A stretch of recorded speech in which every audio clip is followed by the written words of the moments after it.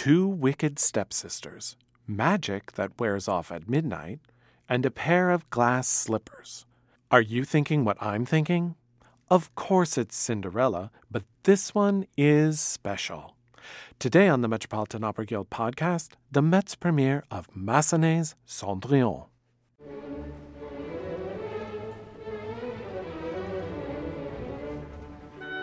The Metropolitan Opera Guild is dedicated to enriching people's lives through an awareness and deeper appreciation of opera. Our podcast features lectures and events presented by the Guild in support of performances at the Metropolitan Opera. The Metropolitan Opera Guild podcast is funded in part by support from the Stuart J. Pierce Memorial Fund.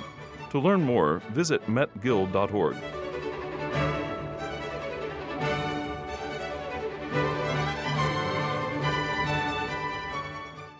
Straight out of the storybook, Laurent Pelly's production of Cendrillon is everything you want for Massenet's lush and romantic opera.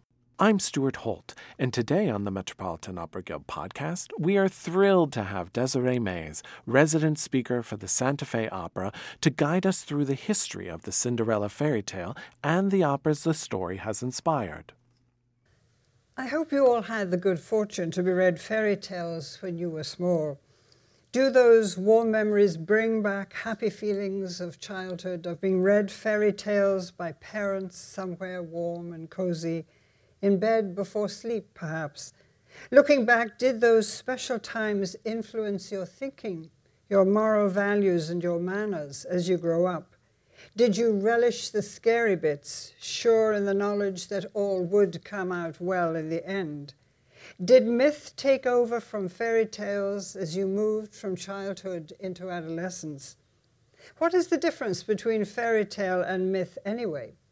One could answer on the simplest level that fairy tales typically have happy endings, where myths generally do not. Fairy tales and myths are, of course, a major source of inspiration for opera. On the fairy tale end, you have Hansel and Gretel, Rusalka, Cinderella, and then on the other hand, Greek tragedies and epics such as Wagner presents us with. The great scholar, writer, and teacher Joseph Campbell pointed out that stories with mass appeal are as popular today as they ever were. Stories such as Harry Potter, Lord of the Rings, and the Star Wars epics are just a few present-day versions of the great myths. The hero or heroine's quest for knowledge, love, redemption, maybe seeking the Grail, certainly seeking truth, whatever it is that lies at the end of the journey. You know, there really are only a few great stories. The rest ripple forth from them. And it all begins with fairy tales, which one hopes continue to be told in these days of computers, busy parents, with no storytelling nannies in sight. Make no mistake, part of growing up is about storytelling. Stories that transition a child out of childhood, awakening them to new possibilities and experiences, opening up the world of myth in the framework of the all-too-real, often scary world in which they find themselves. It's interesting that today Cinderella operas are easily dismissed as simply children's tales. But in our time of very harsh realism, perhaps these tales are the very antidote we need, a form of escapism set to glorious music, allowing one to return to the fray of everyday life, refreshed and energized. No one, I promise you, will leave Cinderella without a feeling of hope and optimism, having been bathed in the music of Massenet for a couple of hours. You should simply think of it as therapy. So first of all, let's ask, why are stories so important to us as human beings? Joseph Campbell pointed out, fairy tales are told for entertainment. Most fairy tales have a happy ending, but while en route to that happy ending, mythological motifs occur. For example, the motif of a being in trouble, then hearing a voice or discovering someone who comes to your aid. A fairy tale is a child's myth. As one grows older, there is a need for sturdier myths. It is said that the old stories no longer sustain us in rapidly changing times, and the new story of our time is maybe not yet clear. Campbell argues that yes, the story is changing, but the inner life of men and women is exactly the same as it's always been since primitive times. The myth of the human quest, the stages of realization, and the transition from childhood to maturity, that story is unchanged, though the details can change. The dress, the social manners, the context, and the values evolve in keeping with the times. In essence, the stories, no matter how you tell them, are fundamentally the same. Bill Moyers, who produced the TV series of Conversations with Joseph Campbell, told of a memory he had of his dear friend right here in New York. He told of a memory he had of Campbell right here in New York. He recalled coming up from the subway in Times Square. He, Moyers, smiled, remembering the image that had once occurred to Campbell at that very spot in Times Square. Campbell had said, "The latest incarnation of Oedipus, the continued romance of Beauty and the Beast, stands this afternoon on the corner of 42nd Street and 5th Avenue, waiting for the traffic light to change." So the stories are still with us no matter where or when we put them down. The events are timeless. It's just the surroundings that change. You know that there are about 700 versions of the Cinderella story. Cinderella, I think, does ultimately fulfill our hopes and dreams after negotiating the negative experiences that most children experience. Problems such as sibling rivalry, the perceived cruelty of brothers and sisters, of their being preferred over. I bet some of you have had this experience. So there's a jealousy or a rivalry with siblings, especially older siblings who might give you a hard time. Most children struggle with such issues, and the ugly stepsisters and the cruel stepmother in the story put faces on that situation. If a child can identify with Cinderella's plight and keep it in control, he or she may not feel so alone. It can be comforting for the child. This is part of the comfort that we get from these tales. Cinderella's place among the ashes may be connected to the perceived change in the beloved mother's attitude to the child. To a very small child, the mother is someone who loves unconditionally and who actively encourages the child to be the center of the universe. Then, to the child's dismay, the mother seems to change. She becomes a demanding figure who sets down rules and regulations as the process of socialization begins. The child begins to feel mistreated, unloved, and guilty. As she becomes more demanding, the loving mother may be replaced in the child's eyes by the cruel stepmother, someone who is demanding, who forbids all the things the child could formerly do without being criticized, an ogre who insists the child be clean, tidy, and well-mannered. Bruno Bettelheim reported that fairy tales help these children with troubling issues such as this on a deeply subconscious level. When a story corresponds to how a child is feeling, that story can become emotionally true for the child. In regard to Cinderella, Bettelheim said that at this stage, the beloved mother and the cruel stepmother may be one and the same person, one being transformed into the other in the shift that occurs when it's time to learn sociable behavior. The child feels as if she has been relegated to the ashes, made to sit in the cinders, even as her siblings appear to be experiencing no such disgrace. So the earliest version of the Cinderella tale came from Egypt and was recorded by Strabo, a Greek historian who lived at the time of Christ. Strabo told of a young Egyptian woman, Rhodopis, who, while bathing one day, was startled when an eagle swooped down and seized one of her sandals in his beak. The eagle flew to Memphis, Egypt, where he dropped the sandal in the lap of the pharaoh, who was fascinated by its size and shape. The pharaoh sent messengers out to find the owner. They found Rhodopis, brought it to the pharaoh, and they were married. So Strabo gives us the first recorded report of the unique motif of the slipper test in choosing a bride. The first complete Cinderella tale is a story of He Sin, written down more than 1,000 years ago in China. Once upon a time, there was a cave master with 2 wives, one of whom died. The daughter of the dead wife, Ye Sin, was treated very badly by her stepmother.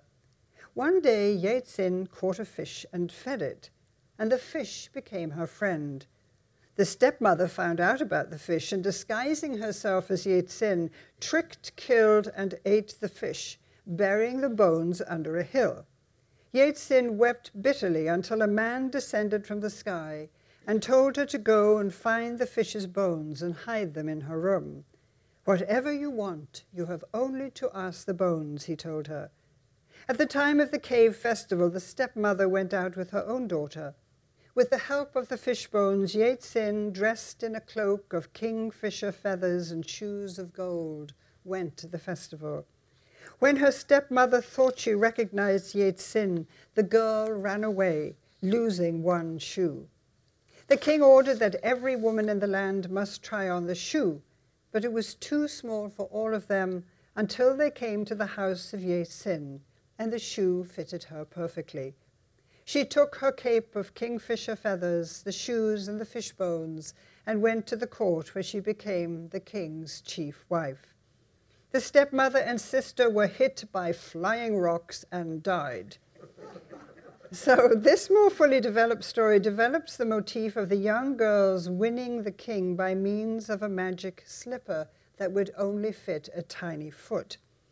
In China of the 9th century, the time from which the story comes, small feet were marks of extraordinary virtue, distinction, and beauty. Hence the Chinese practice of binding the feet of female infants. In other versions of the tale, other items other than dress were sometimes used instead of the slipper. An anklet was used in India, and in Rossini's La Cenerentola, it's not a slipper, but matching bracelets, you'll remember. In the 20th century, the best-known version of the Cinderella tale, other than Charles Perrault, is told by the brothers Grimm. Grimm's tale is a grim one, of course, in which the stepsisters torment Aschenputtel, is what they called her, on a daily basis, that little pot that sits in the hearth of the fireplace. Though Aschenputtel is forbidden to attend the ball, the little birds make a wonderful dress for her, and she does go. There she meets the prince and captivates him, but runs away early to arrive home before the family gets back. This happens for the first 2 nights of the ball. In those days, they had 3 nights for a proper ball, not just one. On the 3rd and final night, the prince has the palace steps smeared with tar so he can catch her, one of her slippers stuck in the tar. The next day, the prince arrived at the house seeking the owner of the slipper. The 2 sisters in the Brothers Grimm cut off their own heels and toes in their attempts to fit into the tiny slipper, but it didn't work. Aschenputtel at last comes forward in her rags. The slipper fits her foot, and the prince has found his bride. In punishment for their cruelty, the little birds peck out the eyes of the evil stepsisters, one on the way to the wedding and one on the way back. Don't you love those details in fairy stories? So we come to the source that appealed best to French sensibilities, to Jules Massenet and Henri Quint, his librettist. Their source was Charles Perrault, whose fairy tales were widely read by children at the court of Louis XIV in Versailles.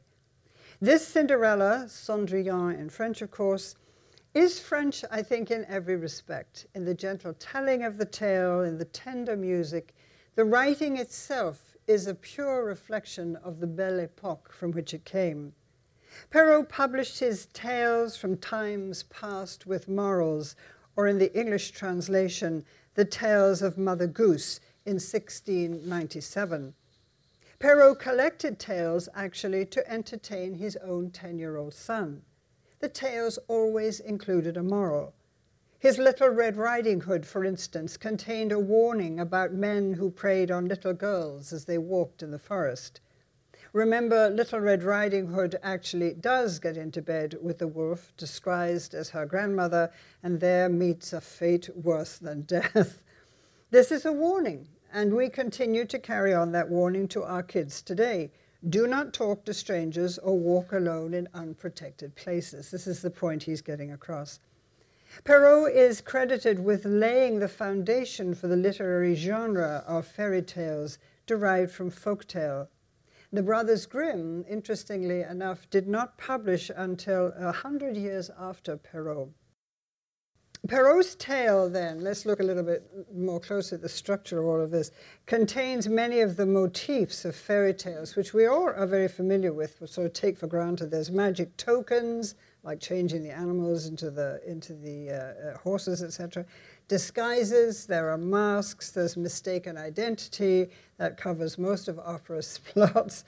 The recognition scene is a common feature of fairy tales. Typically, recognition comes about by means of some token. Cinderella has her glass slippers and is recognized when her lost slipper fits her foot at the end. In some versions, after the shoe fitting, she provides its pair, thus consolidating with conclusive proof that she is indeed the mysterious girl of the ball. The motif of the shoe is key in most versions, but there has been a little confusion over this. In Perrault's original text, he did write ver, V-A-I-R, which actually means fur, but it's come to be misinterpreted as ver, V-E-R-E, which means glass for the slipper, so either a fur or a glass slipper. The consensus is that glass works better because one can see the best fit in a glass slipper. If it was a fur slipper, it could be made to stretch to fit an imposter's foot. Cinderella had this tiny, dainty foot, which, as I said, could have been picked up from the original Chinese traditional story in binding the feet of young children. Rossini used bracelets instead of slippers, since in his time it was quite inappropriate for a young woman to display her ankles, so they had to use something else. In some versions, rings are substitute for the slippers as the token of recognition, and this actually connects quite well because the ring fits quite nicely with the marriage ceremony. The motif of the magic helper comes in all shapes and sizes too. In Yeatsin, we have the helper comes in the form of a talking fish. In some, it is the spirit mother who is the one that comes to the child's aid, the dead mother. In Rossini, Cinderella's helper is a kindly philosopher, the prince's tutor, who takes pity on the suffering Cinderella. In Perrault and Massenet, we have this beautiful, if wacky, honest-to-God fairy, La Fille, who is Pelly's interpretation. In some folk tales, the ancient tradition of the bride show is included, a procession where all the eligible girls of the land are presented to the prince for him to choose a wife. A watered-down version of this tradition still exists today, you may be familiar with it, with debutante balls at which girls of good, wealthy, and/or powerful families are introduced into society. One more before we get into Massenet's version. We should talk a little about the Italian La Cenerentola of Rossini, which premiered in Rome in 1817. Actually 80 years before Massenet. I'm always interested when you have two operas on the same subject, how it comes.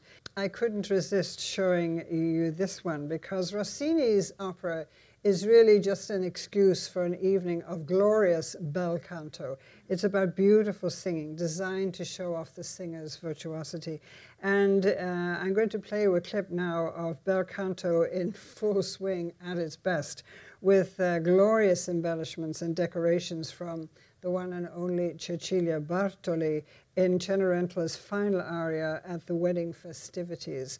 This is a finale about a great diva singing at her best. It's very different. In the Massenet, it's much more involved with the character. Here it's involved with the style of singing.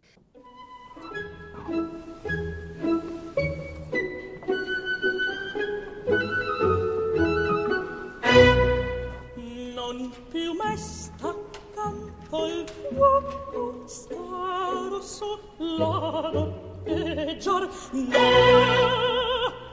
a fullampoli sogni un gioco in lungo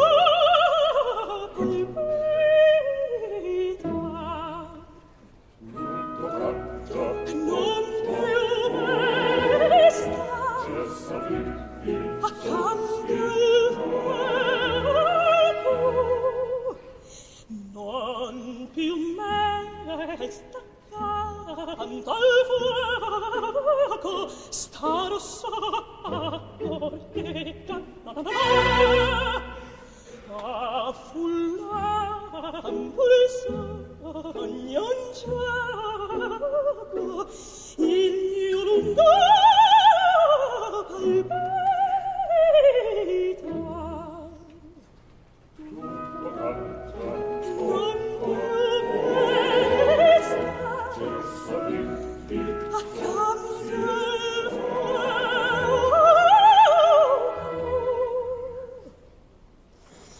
non più me sarà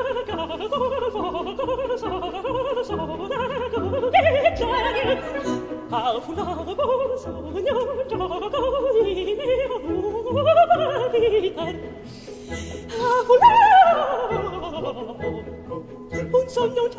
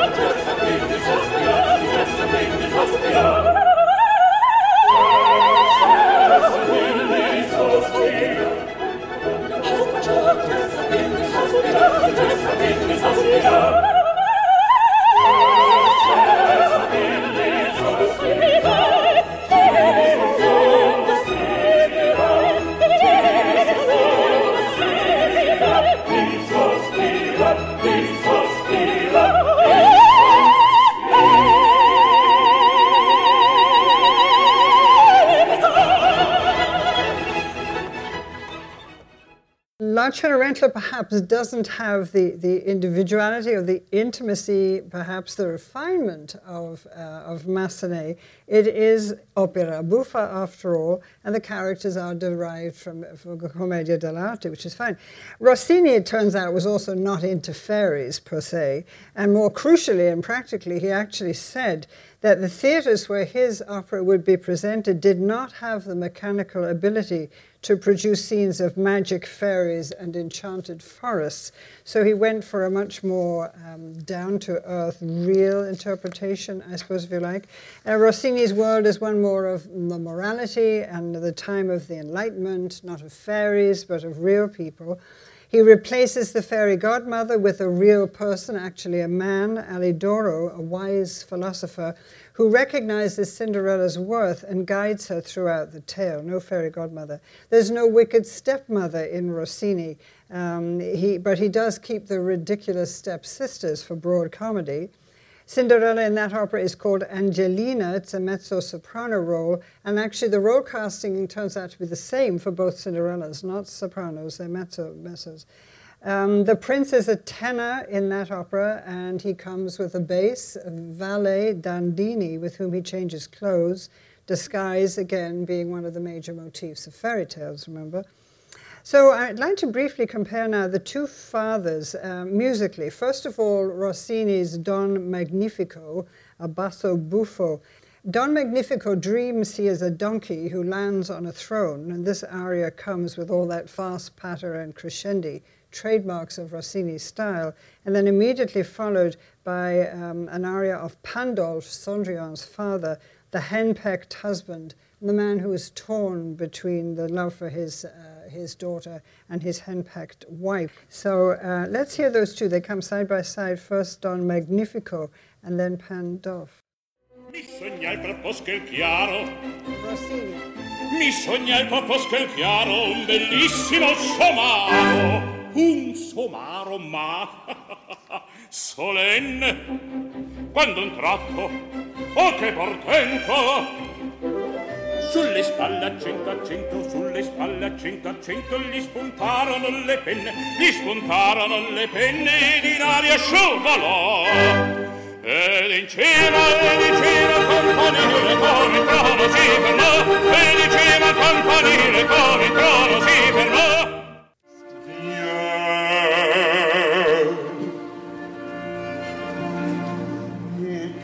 quitterons cette ville où j'ai dû s'envoler, ta gaieté d'autrefois, et nous retournerons au fond de nos grands bois.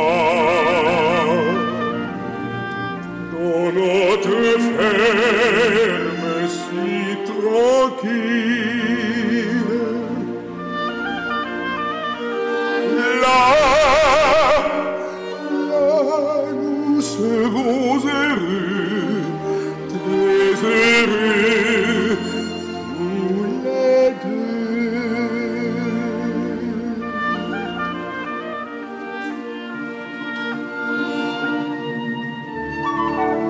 Le matin, nous irons comme des amoureux pénir le plan du guet.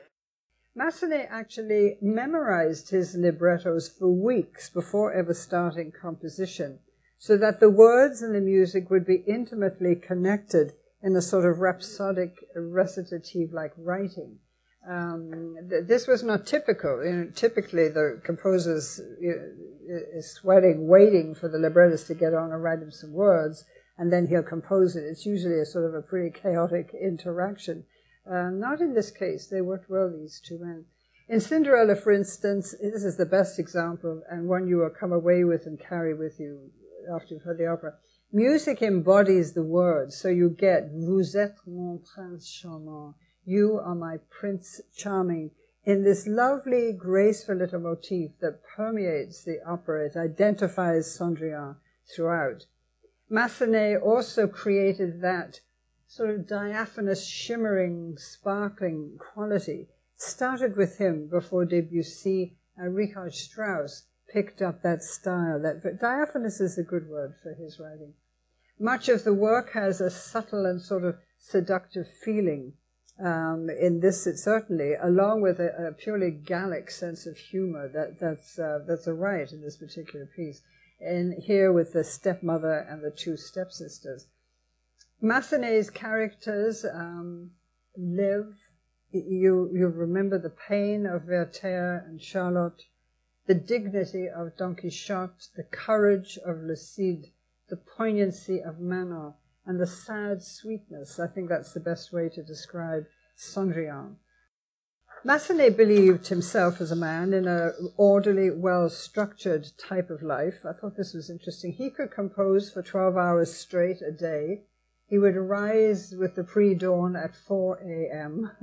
with only the heroines of his imagination for company. He was always focused totally on the opera of the moment, composing, as I said, only when he knew the libretto and had completely absorbed it, first the words, then the music. It's not always that way around. The scores were always neat and meticulously tidy, having been worked out well before they reached paper and pen in his head. He rarely used the piano to work out his ideas. That I think is surprising. He used notebooks and a special music paper that was thick, luxurious to touch apparently, richly watermarked. It was made especially for him, the papier Massenet. Dates and times of composition were carefully noted on the manuscript of these notes and on the score. Words and music were first in pencil, then neatly inked in. This is a very ordered, structured human being, right? How many of us would do that? There were rare mistakes, apparently, in the scores, the first ones. There were detailed instructions for the conductor, and special effects were carefully described, right down to the moment as to how and when the curtain should be raised and lowered. The finished manuscript, and this is highly unusual, then went to the printer for engraving, ensuring that there would be no last-minute changes by managements or singers. Again, that was tough to accomplish in that day and age. Generally, he finished work at noon, so he'd go from 4 a.m. till noon. After lunch, he would give lessons or attend rehearsals. In the evenings, he held court at his music publishers. He'd meet with people or journalists. He'd have auditions, keep up with correspondence. He was known for his politeness and consideration of others. He stayed well away from his own first nights because he was terrified of a bad reception, and he'd only relax when friends told him of success. The evenings found him at performances of his own operas, and then he would check the takings. Having once been struck with poverty, he was very careful now to watch the receipts, so he really attended to every aspect of the theatre. He married happily Constance when he was young, and they had one daughter, Juliette. She remained with him throughout the years, though Massenet did have, as they say, an eye for the ladies. Life can't have been too easy for Constance. But there's something about this man, he seems to understand a woman's point of view, whether the women are real or imagined. He was the most successful composer in France in the 25 years between the death of Bizet in 1875 and the premiere of Debussy's Pelléas et Mélisande in 1902. He died in 1914 at the age of 72, and Constance outlived him by many, many years. Massenet completed the 4 acts of Cendrillon, his 14th opera, in the mid-1890s, and the premiere in 1899 at the Opéra Comique was a big success. So Cinderella convinces us, if only for an evening, that lasting happiness can be ours. So perhaps that is why, the question I asked right at the beginning, why do we remember these? Cinderella is part of our collective unconscious, having been around for centuries in many different cultures and forms across the world and over time. In the music of Cendrillon, there are a number of wonderfully different, distinct, different sound worlds. There's the vigor and pomp of the almost Baroque court scene, which you got a little sense of in a parodied version with the introduction of the princesses, with a lot of dance. It's a pastiche of classical forms harking back to the 17th, 18th century. Then there is the lightness and the harmonics of the fairy world that suggest Mendelssohn, Debussy, or even Richard Strauss. The simplicity of the music between father and daughter suggests another kind of innocence. The chromaticism of the love duet suggests the influence of Wagner even as time went on. And much of the whole is connected together with Massenet's marvelous French wit in the broad comedy scenes with Madame de l'Altière. Now, what about casting these roles? What sort of voices would you use for these characters? How did Rossini and Massenet choose the right voices for what they wanted to present?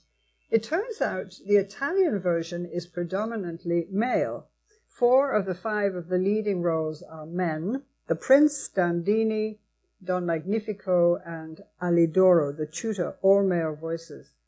The French Cendrillon is reversed. It is written predominantly for women's voices. There are no less than 4 mezzo-sopranos. There's Cendrillon, the Prince, both mezzos, Madame de l'Altière, one of the stepsisters, and then the 5th lead is the coloratura soprano singing the fairy godmother. The Prince is what is called a travesti or pants or trouser role, a common feature of opera since the 18th century. We've seen a lot of it. Mozart's Cherubino, Cybele in Faust, the composer in Richard Strauss's Ariadne. There are many examples, and perhaps the best of all is Octavian in Der Rosenkavalier. Cendrillon's voice, Cendrilla, that's a new word. Her voice has a very high range. It needs to be a mezzo who has that high range and can be sung by a soprano too. The pants role of the Prince should have a stronger middle range, while Madame de l'Altière is a deep mezzo, could even be a contralto singer. So even within the mezzo range, you have high, middle, and low. Only Pandolf, the father, represents male voices in this. He is a bass baritone. Why does a woman sing the romantic lead of the Prince? It's all a matter of sound, it turns out. Joyce DiDonato said when asked this question, for me, having 2 female voices creates a deep sense of intimacy as the voices interact and disappear into one another. Listen for that as you hear these 2 women sing these duets. It's quite beautiful. I think, she says, this creates a sublime musical world. She compares the blending of voices in Cendrillon with, of course, the sheer beauty of the voices in Der Rosenkavalier, especially those duets in the trio at the end of that opera. Tenors are occasionally cast as the prince, but the dynamic changes at once. The make-believe, the innocent, dreamlike qualities of the aspects of the piece can just diminish then. In Cendrillon, too, it's interesting, all three leading characters, Cendrillon, the prince, and the father, sing of their unhappiness in their opening arias. They're all miserable at the beginning.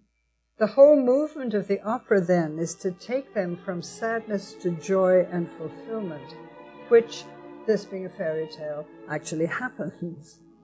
Allez, laissez-moi seul, seul avec mes ennuis. This is in the first act. It's sung in a mood of sadness and ennui. The prince is, you'll hear on this recording, is the mezzo-soprano Alice Coote.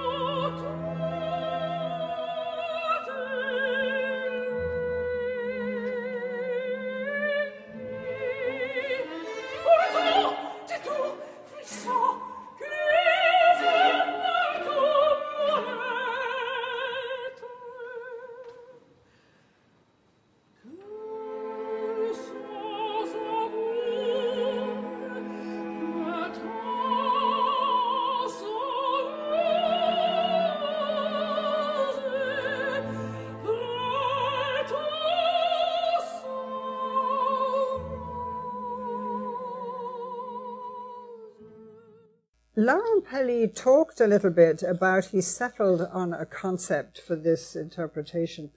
As a child in Paris, he said, he absolutely loved the tales his grandmother told him, reading from a wonderful big picture book with great calligraphy, big letters, and lots of drawings and little illustrations. Little did that grandmother know the impact she would be having on her grandson with these nightly readings. I think you may have noticed the sets are, on the whole, white walls, but there's writing on them. These are exact copies from that original storybook. The French words are written on the walls of the set. It works well. In this approach, however, Laurent Pelly, I think, is subtle. His productions are lightly sketched, but they're very poignant and being comedic at the same time as this last example. His design set, as I said, is timeless with the words of the text written on the walls. The stage is fairly bare, if you notice that, which allows for all kinds of shifts for locations with minimal effort, almost a dreamlike effect, which is what he wanted to get. He designed the costumes as well as the sets, the costumes which at times do seem to be lifted straight out of the fairy tale book. To discuss the score better, I'm going to have you listen to, not me, but the conductor, this wonderful conductor, Bertrand de Belly, a Frenchman, and he explains how Massenet draws on many styles. I think the score of Cendrillon is very special because Massenet wanted to show the music from Baroque till modern. And it's very special for that. The introduction starts with a big orchestra in Do majeur, and it's like a parody of Baroque music. In the rehearsal, we try to play this this first phrase on the violin, slower, and I told them, orchestra, that's Bach or Purcell. If we do that, of course, it's with timpani and with trombones, but it's a parody of Baroque music, and this kind of ceremony. We can see the King Louis XIV, or with the music from Lully. It's like to say hello. We come in a special imagination, is a special word. You go through all the character of the opera. You have a big operette, all the scene with Mama, with Madame de la Altière, with the two daughters. Is like Offenbach, like Feydeau, in the theater. It's ridiculous. The music is sometimes ridiculous, sometimes very serious in the way of humor. You can go till Rossini in French. The set, it's like Rossini in French. The orchestration, when we play that in the orchestra, that, oh, we know that. No, it's Massenet. You don't recognize. It's Massenet. It's like big influence in operette. You have big lyrical moments, of course, like you have in Manon and in Werther, the two duets, Prince Charmant and Cendrillon. And this lyric part goes till romantism. At the end, this Ré bémol majeur, the love tonality in Russian, when the story goes often, and you have this big climax a la Richard Strauss. And then you go in Wagner and Bruckner with the trombones. It's very funny because sometimes the trombones can leave the pit for 30 minutes because they have nothing to do, and then they come back to have a big chorale. And this, when Madame de l'Altière speaks about the family and the popes and the cardinal and the nuns, and then you have this dramatic. You think it's maybe the last symphony from Bruckner or the big parody of Wagner. You have all that in Massenet, in Cendrillon. That's a revelation, isn't it? Hearing directly from him. And this is a conductor who can really so well express the shifts of mood and changes. I think it might be fun to listen to what he referenced here. Yes, this is the next piece coming up. The big brass moment when this ridiculous mother is throwing her weight around, literally, and saying that I come from, my genealogy makes me one of the aristocracy and don't mess with me. Let's just hear that, and this Eva Podles, who is Madame de l'Altière in this cut.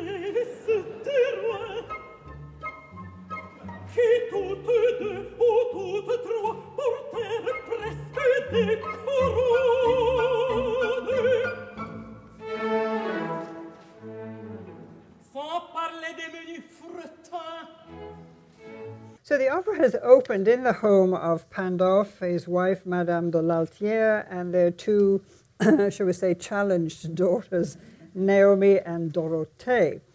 Cendrillon is called Lucette, and she is treated like a servant by everyone except her father. The servants of the house, actually, the chorus opens this piece with lively complaints about the demanding Madame. She is a vixen, they decree. Pandolf, in his opening aria, then bemoans the fact he ever left the country to remarry and expresses sorrow for the fate of his daughter Lucette.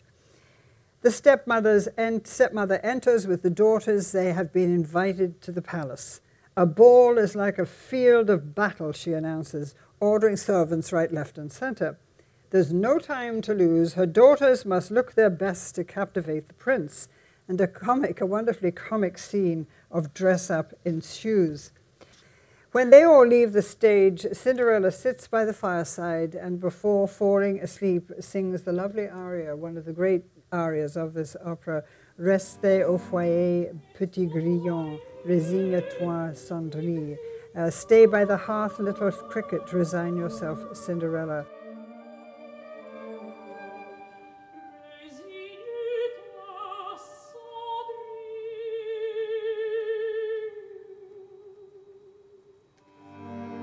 Arsene pas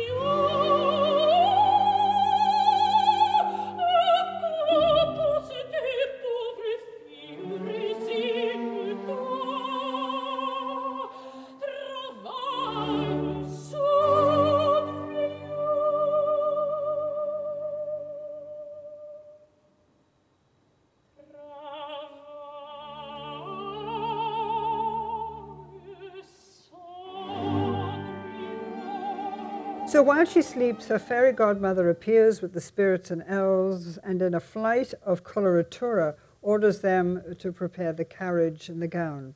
She wakens Cinderella and prepares her for the ball, exacting her promise she'll leave at midnight. Finally, she gives her the glass slippers, which renders her unrecognizable to her family. Cinderella leaves in a state of high anticipation. Act 2 is set in the royal palace, where the sad prince sings of his loneliness and his dreams of love, even as his father insists he has to find a bride. And as we mentioned, this scene of the comedy offset by the serious, beautiful aria. But he has to go to the ball, and he sits downstage with his back to the audience, as we, along with him, it's a lovely technique this, as he's sort of ignoring it, we are drawn into that extraordinary procession of the eligible daughters of the land who are presented to the prince. The prince shows no interest until Cinderella, an unknown beauty, appears. The crowd is silenced by her beauty.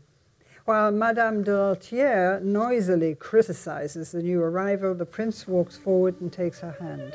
It is love at first sight. They sing and dance together. She tells him, she doesn't give him her name. She says she's a woman of mystery, l'inconnue, the unknown. To the bedazzled Cinderella, he is her prince charming. Vous êtes mon prince charmant, the theme that comes back and back.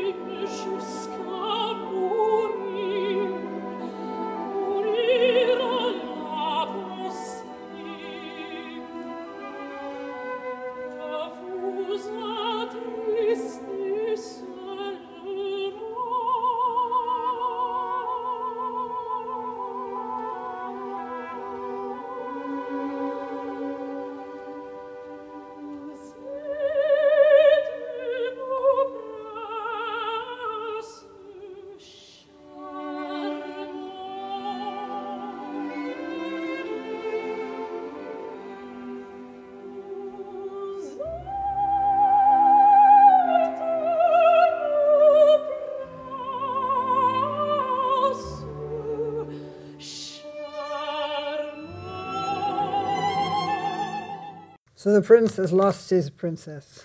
In Act 3, she arrives home back in her rags. Recalling her fright as she fled the palace, she realizes she has lost one of her slippers. She hides its pair when she hears her family returning. Madame noisily harangues her husband, and the stepsisters tell Cinderella about the scheming girl who arrived uninvited at the ball and had the nerve to talk to the prince, but then took fright and fled when the prince realized he'd been led astray by a trollop. Cinderella turns pale, and Pandolf, her father, holds her in his arms, comforting her. He finally takes a stand against his wife and orders her and the daughters out of the room. In a tender duet, he promises to take Lucette away and back to the country where they were once so happy. She reminiscences with him and agrees to go. After her father retires, however, Cinderella, believing the prince does not love her and desperate in her grief, plans to leave alone. Adieu mes souvenirs de joie. Farewell my souvenirs of joy. She bids farewell to her familiar belongings, her turtle doves, the fireplace, the mementos of her mother. In Act 4 is a complete departure now from Perrault, the only real departure from the original. Massenet gives full rein to his own romantic feelings. In the forest, the spirits and elves dance around a great oak tree in the dark of night as the fairy godmother reads her books of magic spells from the branches. Two young people are seen approaching from different directions. They draw near and kneel before the magic oak. separated from each other by an invisible hedge or an invisible line. They can't see each other. The prince, for it is he, pours out his tale of woe to his fairy godmother, calling her most powerful queen, while Cinderella sings to her fairy godmother, the same fairy, of her broken heart. Hearing one another's pleas, each begs for pity for the other, until Cinderella realizes the hidden voice belongs to her prince. And the prince learns the name of his lost beloved, Lucette. The fairy godmother unites the couple in a mystical fairy marriage and grants them one brief night in one another's arms. For both, the fairy acts as a concerned mother, testing the strength of their love before bringing them together, and they fall into an enchanted sleep under the oak. Let's hear the forest trio and the mystical marriage.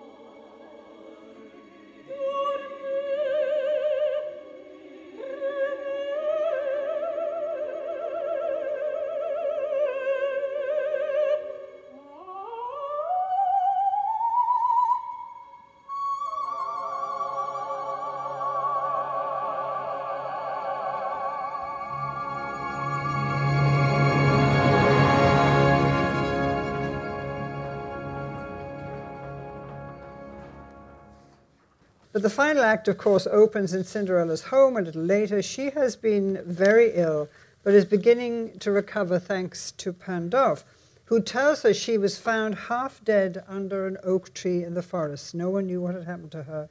He tells her how she'd laughed and cried in her delirium, how she talked of the prince, the ball, the glass slippers, and he laughs, "It was all but a dream." Devastated, she has to agree. "Alas, I did but dream." The girls of the village rejoice in Lucette's return to recovery. And then Madame and her daughters arrive and announce that on the prince's instructions, a gentleman of the court is seeking the owner of a glass slipper. Cinderella overhears this. So my dream was true, she believes, and rejoices, calling her fairy godmother and Prince Charming. The final scene is at the court where the heartbroken prince longs for his Lucette. The glass slipper sits on its own in a little cushion before him. Cinderella appears in all her finery, singing "Vous êtes mon charmant," as the delighted prince recognizes her when the shoe fits.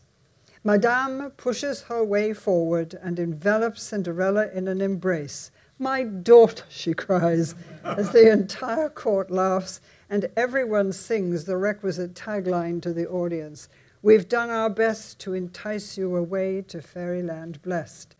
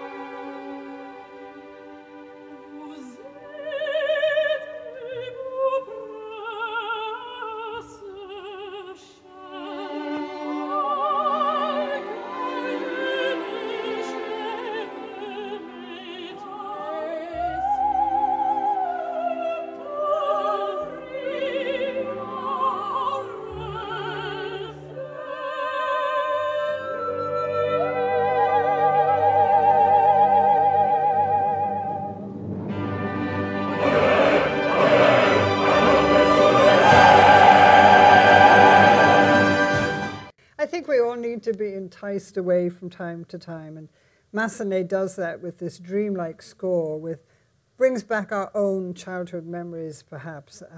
Cinderella dreams of the ball as soon as she leaves it. Her father dreams of his happy life in the country. The prince dreams of what love might be.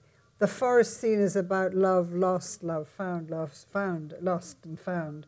Madame and her daughters dream of a life of luxury at court. The entire opera could be presented as a dream. To wrap, I'd like to finish with Joyce DiDonato, Cendrillon herself. I did this role for the first time in 2006 in Santa Fe, and it was the premiere of the production. I'd heard wonderful things about the director, Laurent Pelly, and I certainly had been dreaming about singing the role. It's an opera that I always loved, and my idol, Friederike von Stade, really sort of brought a resurgence to this opera when she brought back the role. It was one of those really magical summers. Every element came into it to make it something really special. And I just, as this went along, I knew that I had to do it again. Opera takes a lot to put together for the first time. And it's only, I think, when you come back to it and revisit it that it grows and it deepens. And I knew that this was a production that's so full of heart and joy and beauty and humor, really wonderful humor, that I can't think of a better way to spend 6 weeks of my life. It's such a joy to come back to it.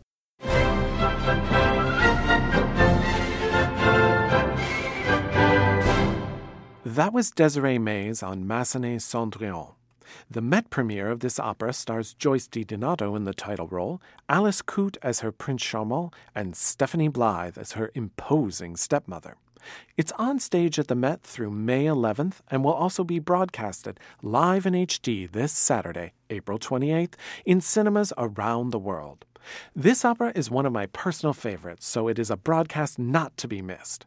If you want to keep up with all things opera, be sure to follow the Metropolitan Opera, the Metropolitan Opera Guild, and Opera News on your favorite social media platform. I'm Stuart Holt, and thank you for listening.